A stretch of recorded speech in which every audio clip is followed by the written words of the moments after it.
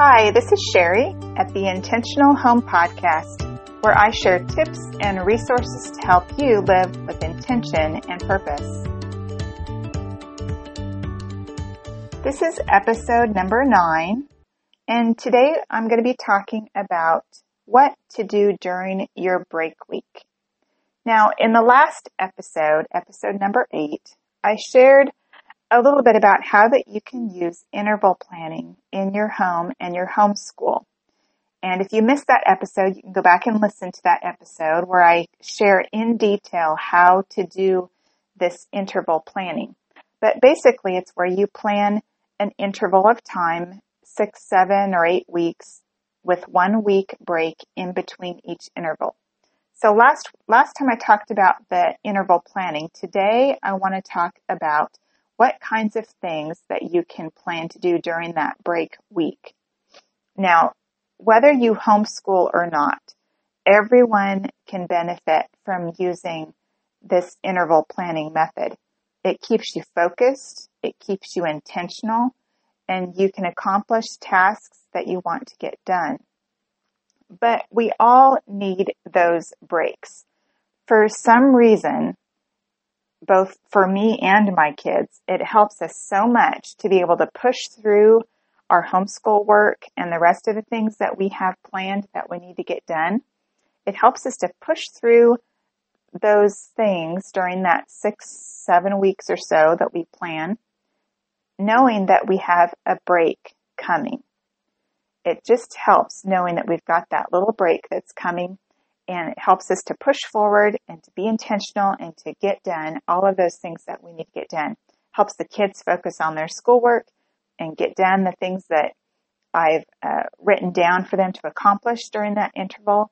And it just helps knowing that we have that break week that's coming up. So when those break weeks come, what kinds of things can you do? I'm going to talk about 5 different things or ideas that you can do during this break week. Now, these are not set in stone, and there's a lot of different ways that you can handle your break week. But these are just 5 areas that I wanted to touch on for you to consider to include in your break week. And the first one is prayer. Use that break week to set aside some time seeking the Lord in prayer about the next interval. One of the things I'll be talking about in a little bit is using this week to prepare for the next interval. But spend some time praying about how this last interval went, maybe if you need to make any changes. It's easy to begin planning your intervals and your days without really going to the Lord. And so the first priority that I want you to make for that break week is to spend time with the Lord in prayer, asking Him for direction as you begin to think through and to plan out the next interval for your family. So that was the first idea, was to spend time in prayer. The next one is rest. This one is probably the one that will probably gravitate to the most, especially as moms. I know for me, during that break week, I can just envision curling up on the couch with a good book and just doing nothing except resting and reading. But rest is very important, and we need to spend some time during that week getting some rest. Maybe it means going to bed earlier or taking a nap or doing things that we enjoy, like reading or doing crafts. I know for me, I love to read, so I usually get some extra reading time in. I also love to crochet, and so a lot of times I'll spend some extra time in the evenings or whatever working on some small crochet projects. So it's important to find that time to rest and to do something that you enjoy. I know that it's going to be tempting to fill up that break week with busyness, but this break week is to have some time set aside to rest. You need it, your kids need it, and don't feel guilty for allowing yourself some of that downtime. You'll find that it will refresh you and equip you and help you to better face the next interval that you have coming. So spend time to rest during your break week. The next idea or area that I want you to include in that break week is to prepare. Now, there are several things that you may do this week during this break week to prepare for the next interval. You'll need some time to plan out your homeschool, if you homeschool, time to maybe catch up on housework or do some extra deep cleaning jobs, maybe time to do some freezer cooking and get some meals in the freezer. So set aside a time, maybe a day or two, to prepare for the next interval. But I want to warn you, don't allow yourself to drag this out all week. It can be really easy to drag out your planning for the next interval all week. And then before you know it, the week is over. You've had no time to rest, do something you enjoy, no time to spend with your kids. And here you are ready to jump right into the next interval, and you really don't feel like you're ready. So even though preparing is important, try to be really focused and set aside specific time for you to get this done and then be done with it and go on and enjoy the break week. So preparing, it is important, but limit yourself and stay focused and get that done as quickly as possible. The next area is relationships. Now, a break week provides a wonderful time to be intentional about building relationships with your family and your friends. Maybe it's having some extra time to play games with your kids, or taking them out to do something special, or having a friend over for tea and a chat. Whatever that means for you, whatever relationships that God has put in your life, whether it's family or friends, using that break week to nurture those relationships is a wonderful way to be renewed and refreshed.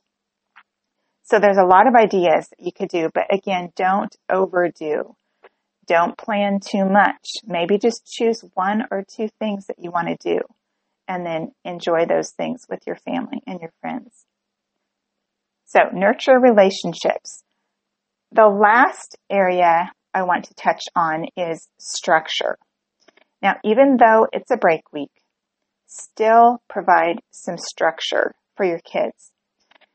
You want them to have some downtime too, just like you. But believe me, they will enjoy their time more if you give them some sort of structure to their day. Now, this doesn't mean that you have to have a minute-by-minute plan for what they're going to do all day. But you need to have some kind of a set flow to your day. And I recommend using a block schedule. Using blocks of time gives them structure, but yet gives them freedom to choose what they want to do during those blocks of time. For example, you could have blocks of time for outside play, blocks for free time, blocks for table games, blocks for cleaning jobs, etc. So kind of look at your day. Maybe the morning time, have a block of time for, maybe getting some chores done, and then a block of time maybe for outside play. Maybe the afternoon you snuggle in and maybe just have a reading time. Whatever. You figure out what works best for your family. But giving your kids that structure will help them not just sit around feeling bored all day. It gives them some structure, helps them to feel like they have accomplished something, that they have time to do the things that they want to do. So I encourage you to not just let the days just go, because that will be really easy. Again, you'll get to the end of the week and you'll think, what did we do? Did the kids really get to have time to play, to go outside and have fun? Or were we just kind of wasting the days away, not really doing anything? So I encourage you, even though it's a break week, set some structure up for your day, very loosely, but have a structure so that you can move through the day and accomplish the things that are important and the things that you want to accomplish during that break week. Now, I can't say enough how much that this interval planning has really helped in my own planning and in our homeschool. It's not only allowing me to be more focused on our homeschool studies, but it's allowing me also to work on other projects and to make tons of progress simply because I have it thought through and planned out ahead of time. But whether you homeschool or not, I would love for you to give it a try and see how it works for you. Just be sure to keep these 5 things in mind during your break weeks. That break week is just as important as the rest of the interval. So I hope you have enjoyed learning a little bit about interval planning and the break week and what you can do.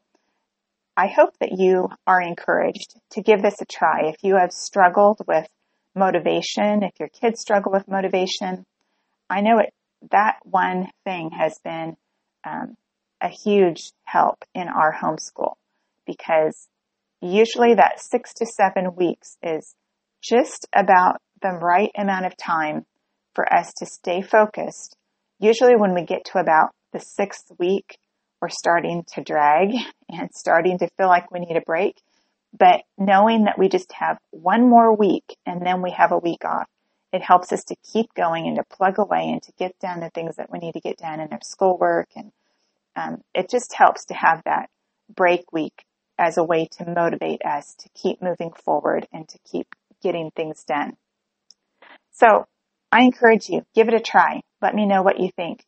I will have some links in the show notes. I have a related blog post where I talk about the break week. I'm going to include the link to my reading list where I have some links to books that I enjoy reading. I'm also going to have a link to some crochet posts that I've done, projects that I enjoy working on. Just if you enjoy crocheting, you're welcome to take a look at those. So take a look at the show notes if you want links to those. I hope that has encouraged you, and I hope that interval planning will be something that you can incorporate into your planning as well, and that it will be a blessing to you. So thank you again for joining me here at the Intentional Home Podcast. Be sure to subscribe in iTunes or your favorite podcast player. For more information about my podcast and to see the show notes with links to resources that I mentioned in each episode, go to sherrygraham.com/podcast. Thanks and have a great day.